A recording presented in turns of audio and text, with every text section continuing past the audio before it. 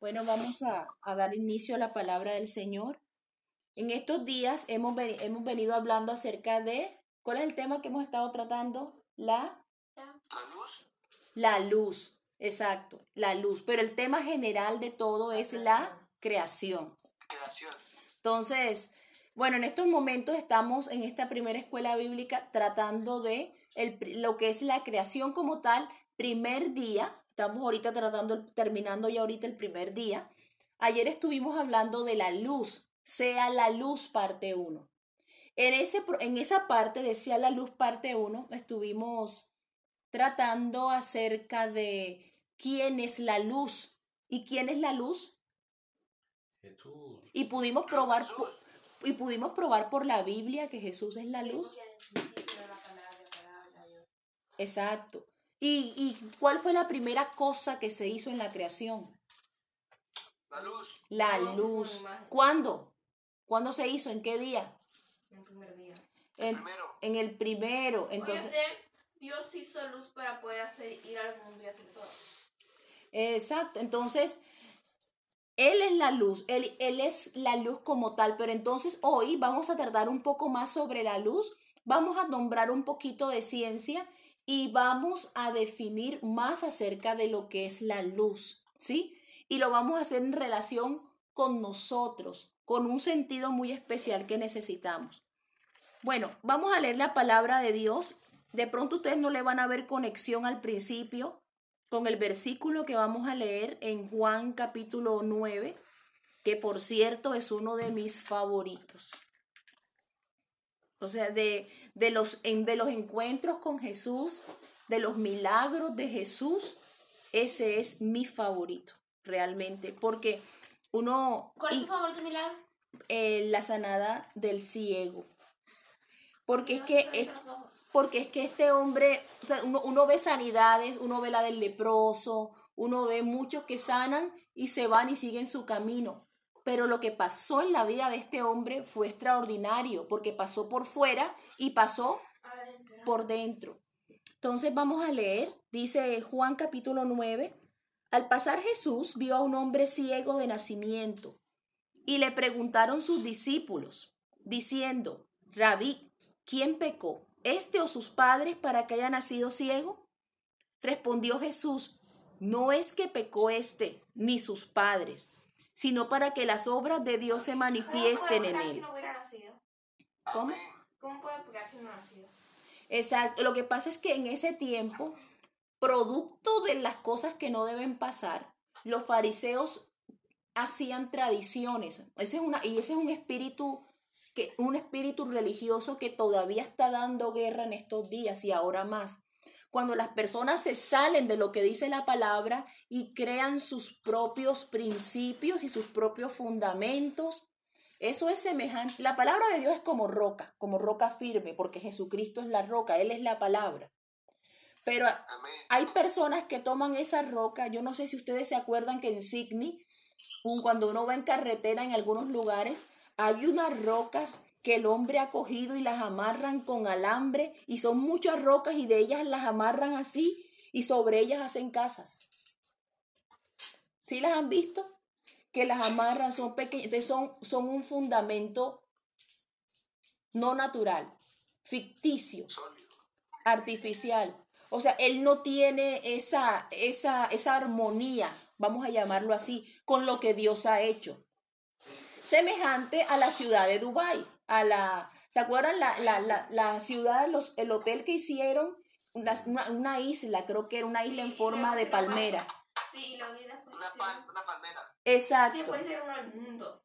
Entonces hicieron una cantidad de islas artificiales, pero ellos las hicieron y ya la naturaleza las aceptó. No, ¿qué tienen que hacer ellos para sostenerlas? Ya se están hundiendo. Entonces tienen que tener maquinarias permanentes que le muevan tierra, que le echen tierra y que le echen tierra y dele, porque así es el fundamento del hombre. No permanece. ¿Está desapareciendo? Algunas están ya como en el mundo y no tiene Israel. Exacto, que por cierto no incluyeron a Israel. En fin. ¿Cómo? que él dice que cuando hicieron la isla del mundo, ellos no incluyeron a Israel. La isla del mundo. Sí, ¿Cuál es esa que estamos hablando? tú sabes que hicieron la de la palmera. ¿Dónde se encuentra la palmera? Entonces hicieron otras islas artificiales que son el mundo. Hicieron el mapa de todos los países del mundo excepto Israel, porque ellos no lo Pero reconocen. hermana, ahí tienen, se le hundió. Eso es una pérdida de plata. Sí, porque es que eso es lo que el hombre quiere impresionar, el hombre quiere mostrar sus lujos, mostrar lo que puede hacer, pero todo su esfuerzo sin Dios es completamente en vano. El Titanic, ¿sí? Entonces son cosas producto de la falta de lo que vamos a ver aquí. Vamos a seguir leyendo. Entonces, aquí los fariseos hablaban de una falsa tradición y decían, era una falsa doctrina, pero era tradición en sus formas de predicar. Decían, si un hombre nace ciego es porque él o sus padres son pecadores. Entonces, versículo 3, respondió Jesús, o sea, los discípulos repitieron lo que los fariseos les enseñaron. Entonces Jesús les dice, no es que pecó ni sus padres, sino para que las obras de Dios se manifiesten en él. Me es necesario hacer las obras del que me envió, en tanto que el día dura, porque la noche viene cuando nadie puede trabajar. Cuando lean un pasaje bíblico, miren los nombres de las cosas que mencionan el día, la noche, trabajo. Entre tanto que estoy en el mundo, que es luz, soy del mundo. Dicho esto, como para que no quede dudas, sino evidencia, dicho esto, escupió en tierra e hizo lodo con la saliva y untó con el lodo los ojos del ciego. Cualquiera, si es una sanidad, si es un milagro, nadie se imagina ese código. ¿Será que está haciendo? ¿Será que qué es esto que hace con el ciego? ¿Por qué le hacen eso al ciego? Pobrecito. Él es Dios y cogió tierra. Exacto. El milagro. No tenía ojo. Exactamente. Entonces, esa es una de las cosas, nosotros podemos fácilmente comprobar a través de los evangelios que Jesucristo es Dios por todas las cosas que hace y conectarlas con lo que Él ha hecho en la creación. En este caso, Él toma tierra y como el hombre es polvo de la tierra, Él lo que hizo fue ponerle su vida, ¿sí? Entonces hablábamos, sí, entonces todas las ciencias, todo el mundo hace referencia a Dios, pero no lo nombran.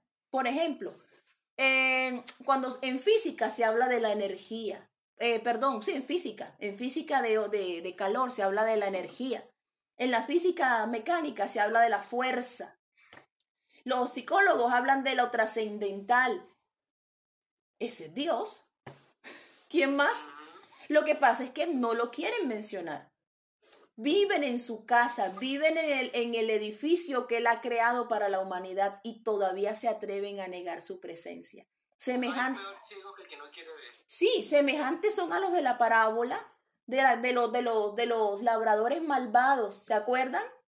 Que se apropian de la finca y no la quieren entregar y mandan los trabajadores, le mandan los predicadores en este caso y ellos empiezan a matarlos y a echarlos. Y de pronto mandan al hijo del dueño y lo matan para quedarse con ella. Bueno, eso es lo que han hecho. Ellos pensaron en matar al Hijo de Dios y no matarlo a él directamente porque no lo pueden hacer. Matarlo del corazón de la gente para quedarse con el mundo. Entonces, en esta parte tenemos que estar con los sentidos abiertos, apercibidos. ¿Hasta dónde llega el pecado? Entonces, y después que coge al cieguito y le pone el lodo y la gente, wow, ¿esto qué es?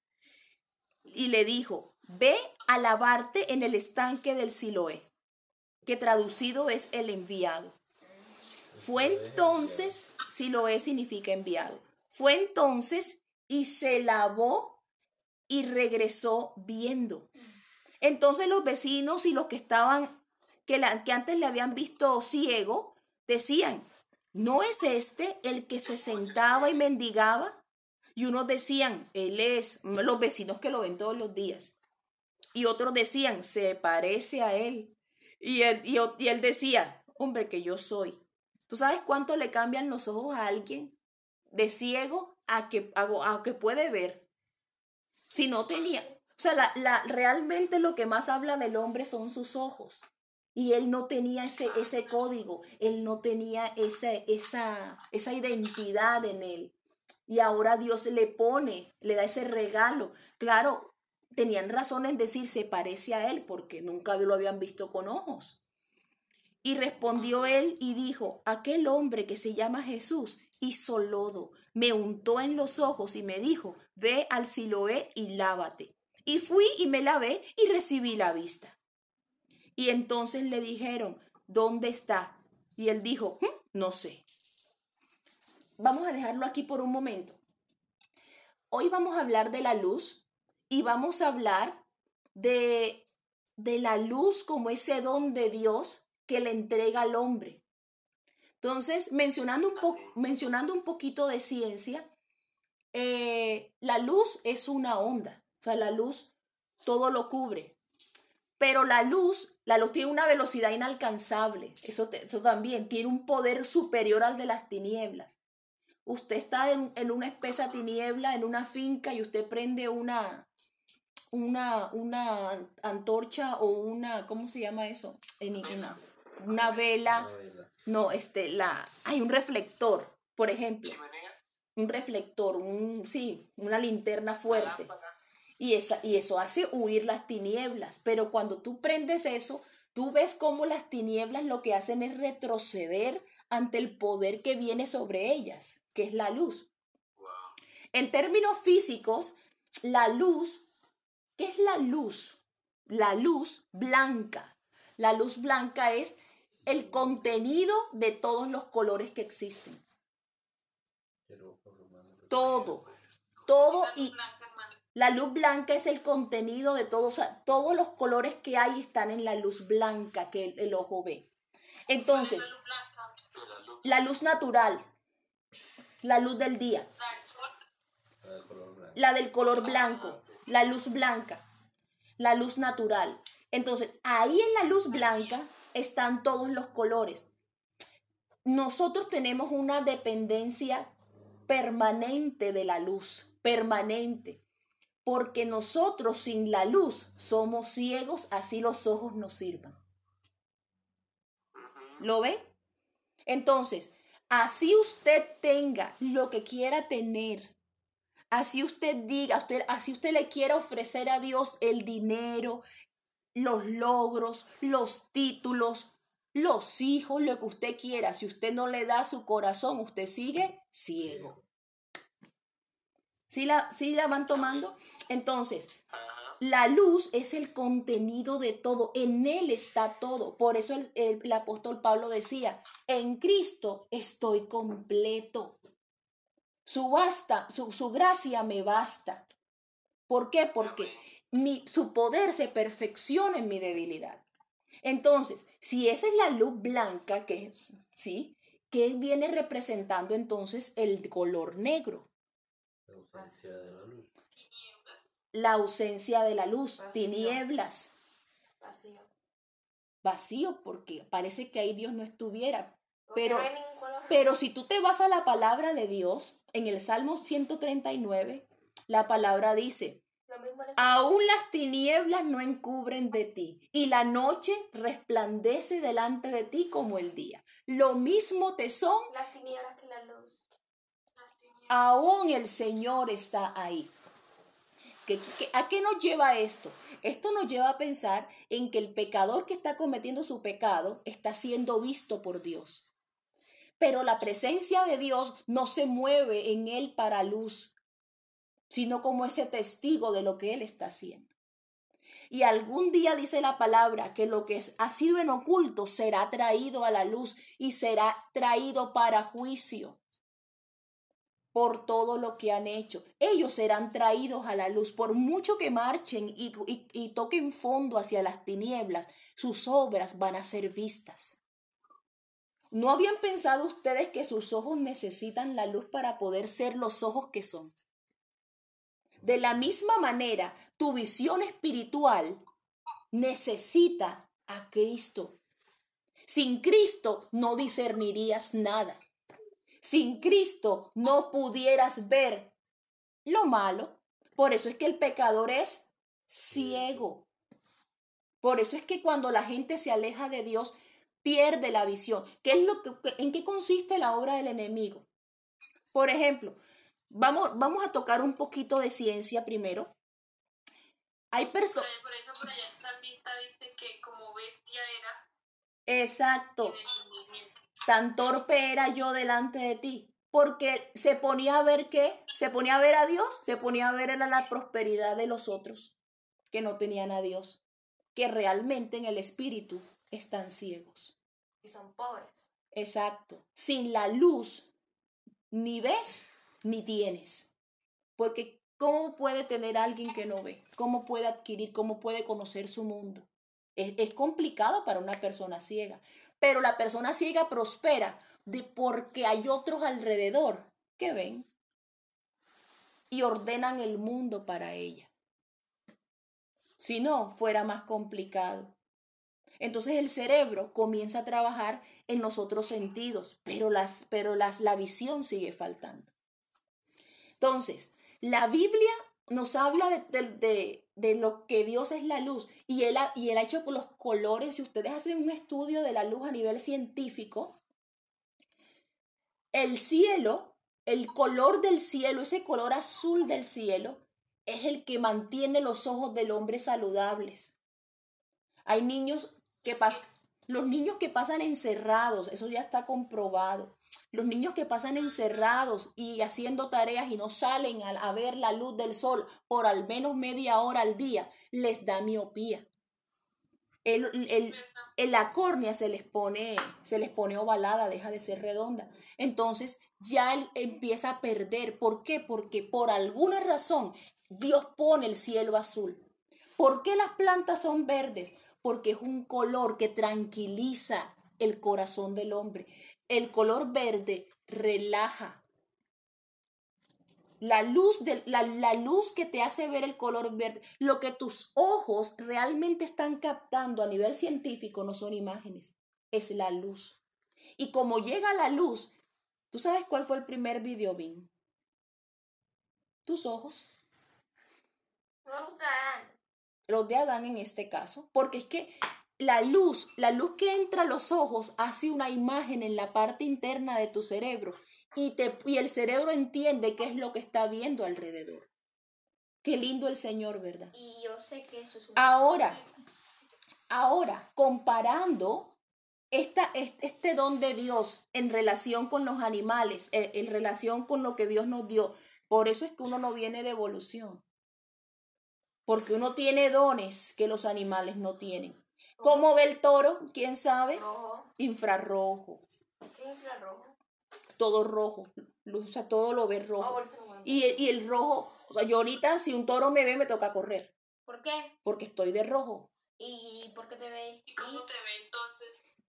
Porque es como si él tuviera una película de esas, un acetato rojo en su vista. Te pones un acetato transparente. Si estás roja, ¿cómo te ve? Ajá, no debería haber. O sea, no sé, pero ellos corren a lo rojo. Por eso es que el toreo, tú sabes que las fiestas taurinas usan una tela roja y eso altera a los animales. No debería verme, pero se alteran. O sea, no sé cómo explicar ese pedacito.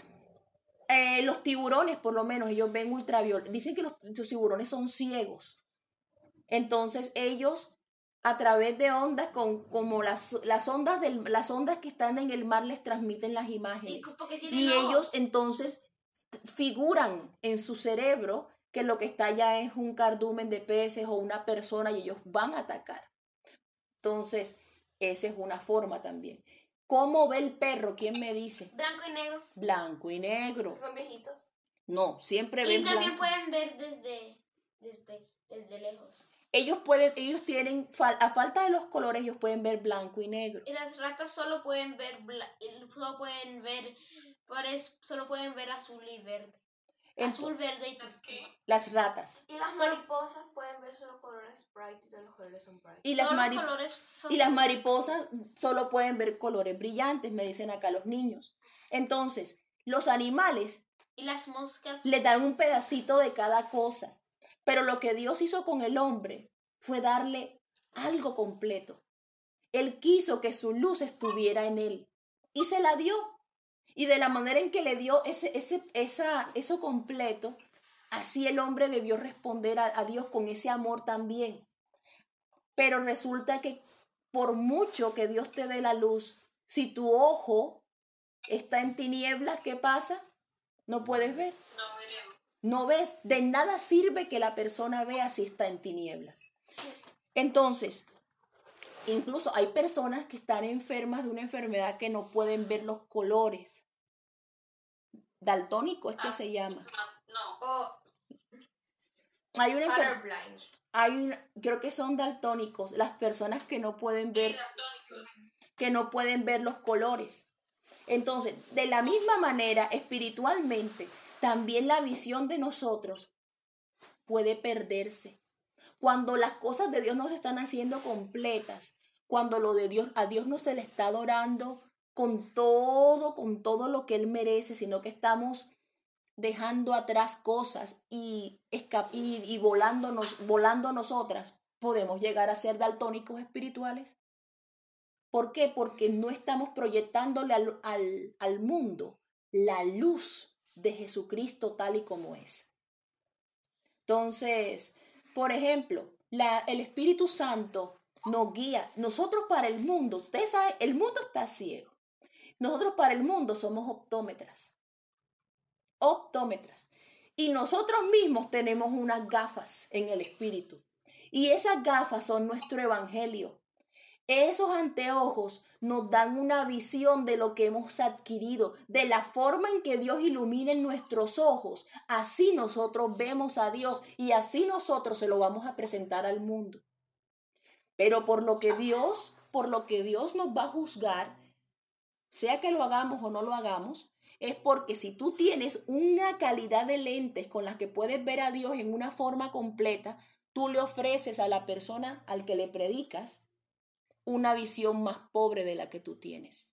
Porque le predicas que hay salvación, pero no le predicas del Espíritu Santo. Porque le predicas del perdón de pecados, pero no le predicas la santidad. O porque le predicas la santidad, pero no le dices que Cristo viene. Entonces, nosotros para el mundo somos esas personas que le estamos graduando la visión para que puedan ver a Dios. Entonces, de la misma manera que los fariseos se enceguecieron aquí llevan al ciego al fariseo, y a mí me parece tan fascinante, pero fascinante, el hecho de que los fariseos llegan y empiezan a tener un conflicto con él y él responde. Volvieron, entonces le dicen, llevaron ante los fariseos, versículo 13, al que había sido ciego, y era del día de reposo cuando Jesús había hecho el lodo y le había abierto los ojos. Volvieron pues a preguntarle también los fariseos cómo había recibido la vista. Él les dijo, me puso lodo sobre los ojos y me lavé y veo. Entonces algunos de los fariseos decían, ese hombre no procede de Dios, porque no guarda el día de reposo. Otros decían, ¿cómo puede un hombre pecador hacer estas señales? Y había disensión en ellos. Entonces volví. Sí, pelea, discusión. Hermana, ¿puedo interrumpirla? Claro. ¿Me puede aclarar un poquito el concepto de los fariseos? Es que creo, escuché en estos días algo y quedé como no muy clara. ¿De qué? ¿Quiénes eran los fariseos? ¿Quiénes eran los fariseos? Los fariseos eran en el tiempo que llegó Jesús. Nathan explica. Sí, Explica que es un fariseo. que cuando conquistaron con sus manos conquistaron Los romanos. Los romanos conquistaron a Jerusalén. a Israel y a Jerusalén. Los que vivían ahí se dividieron en 4 grupos: los fariseos, los celotes y los saduceos, saduceos esenios. y los escenos. Entonces, Los escenos eran los que se mantenían orando en el desierto en el desierto y esperando al Mesías. y esperando al Mesías. Y los celotes son los que no le temían a los romanos y Eran como grupos y rebeldes. luchaban. Exacto. Y los saduceos son los que estaban encargados del templo y Y no creían en no creían en la resurrección, pero los romanos no dejaron a ellos quietos, pero si había como una revuelta le echaban la culpa a ellos a los saduceos y a los fariseos. y perdían el trabajo. Y los fariseos eran los que estaban encargados de la ley de Moisés. Exacto. Y por eso siempre están como, ¿por qué no obedeces la ley de Moisés? Tú no tuviste que haber hecho eso. Exacto, porque es que ellos Y también hicieron más leyes aparte de las de Moisés. lo que estábamos hablando de la tradición. Entonces ellos crearon tradiciones que fue por las que Jesús los juzga. Jesús hace un juicio a ellos público. Eso está en Mateo 23. Vale la pena leérselo, vale la pena aprenderlo, porque ese juicio que él hace a los fariseos es exactamente las mismas fallas que cometen los líderes religiosos de estos tiempos.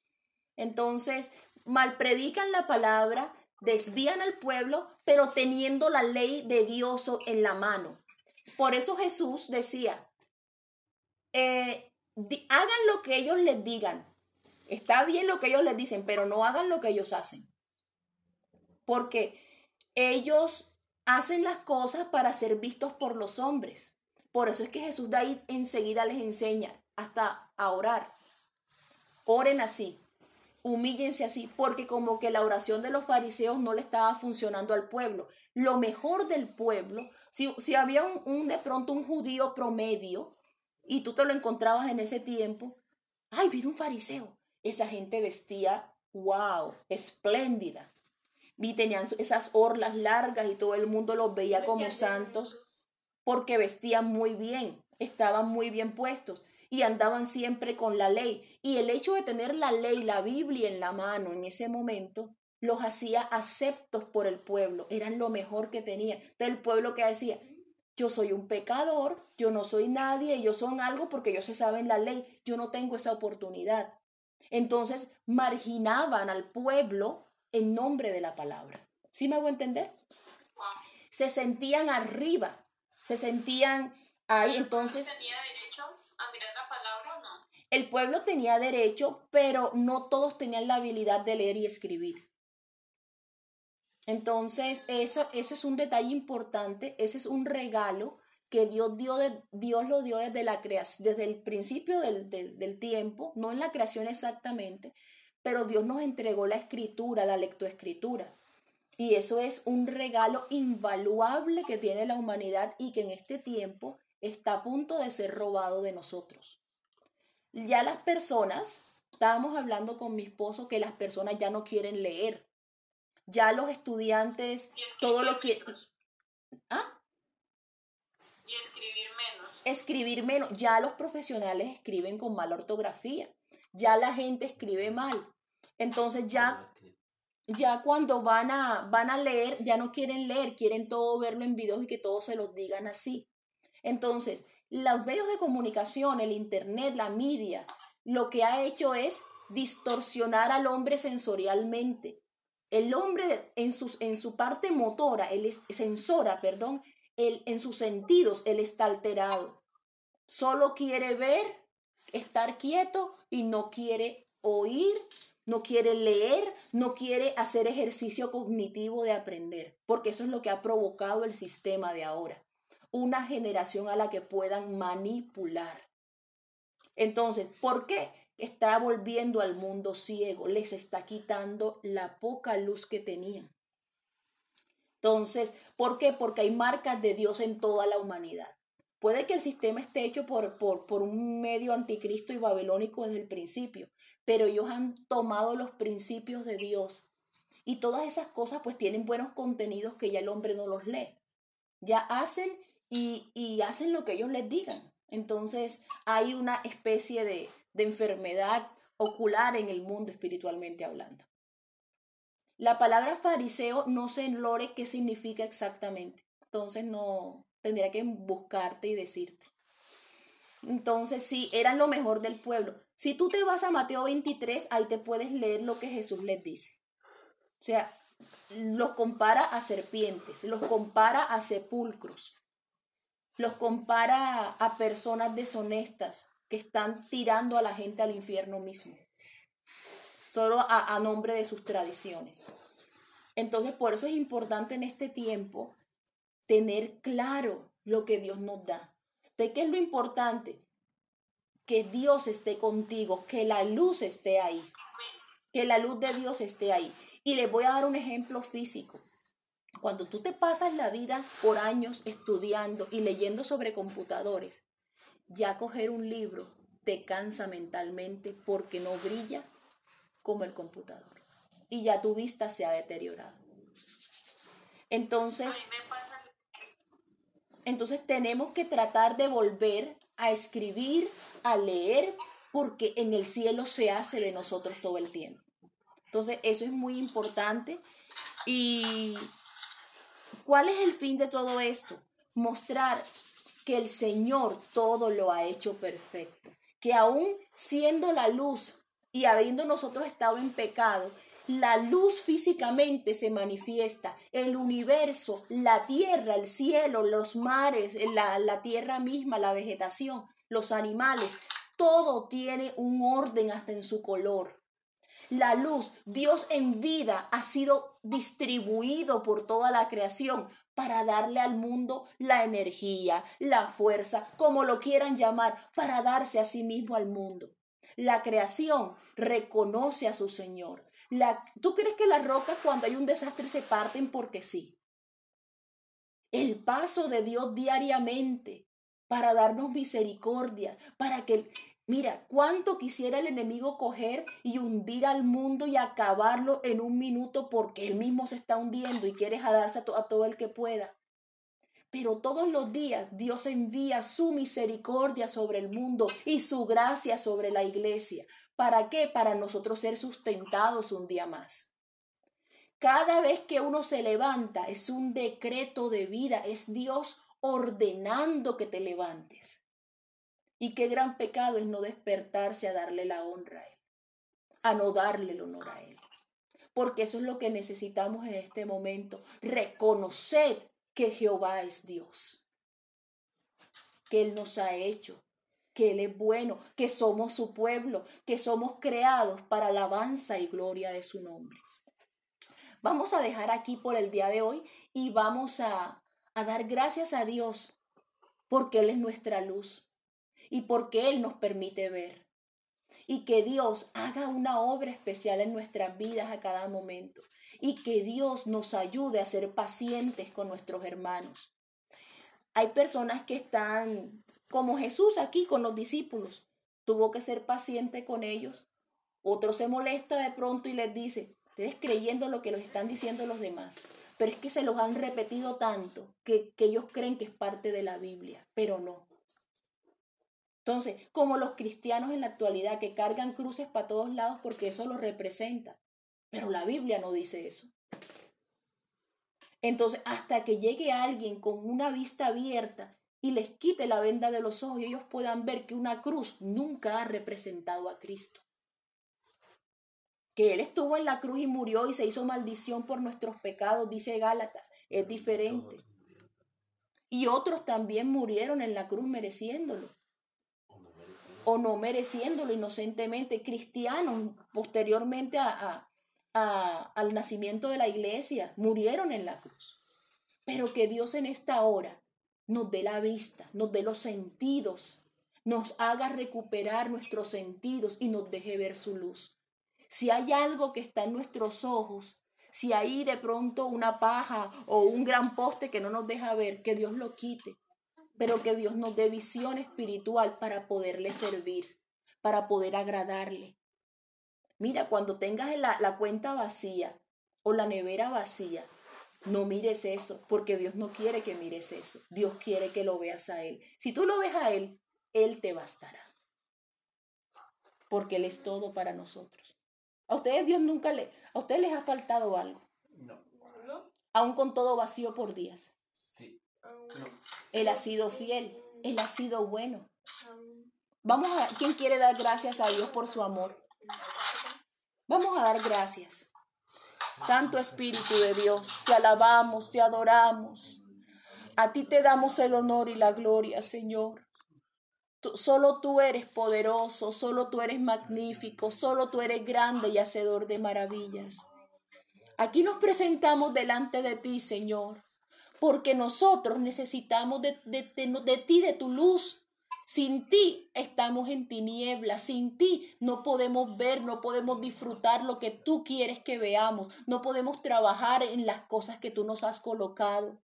Déjanos esforzarnos, déjanos invertir nuestro tiempo, nuestro ánimo, nuestra visión en lo que tú quieres que veamos, oh Dios. Aparta de nosotros las cosas injustas. No pondré delante de mis ojos cosa injusta. Aborrezco las obras de los que se desvían. En la integridad de mi corazón andaré en medio de mi casa. Para mí no habrán pantallas de perdición. Para mí no habrán cosas que me lleven al pecado y a hundirme más y más. Dame la visión. Yo la única imagen que quiero ver es la de tu obra en la tierra. Déjame seguir, Señor, ese camino. Déjame seguir esas pistas. Déjame seguir los pasos que tú dejas en tu creación para yo poderte adorar, para yo poderte exaltar, para yo poderte servir, Señor Jesucristo. Gracias por tu gran afecto. Gracias por esa bondad, por ese deseo de habernos hecho. Gracias por el regalo, por los colores que vemos, por lo que podemos disfrutar. Gracias, oh Dios, porque tú has hecho todo perfecto. En el nombre de Jesucristo, en el nombre de Jesús, aleluya. En el nombre de Jesús, aleluya. Amén.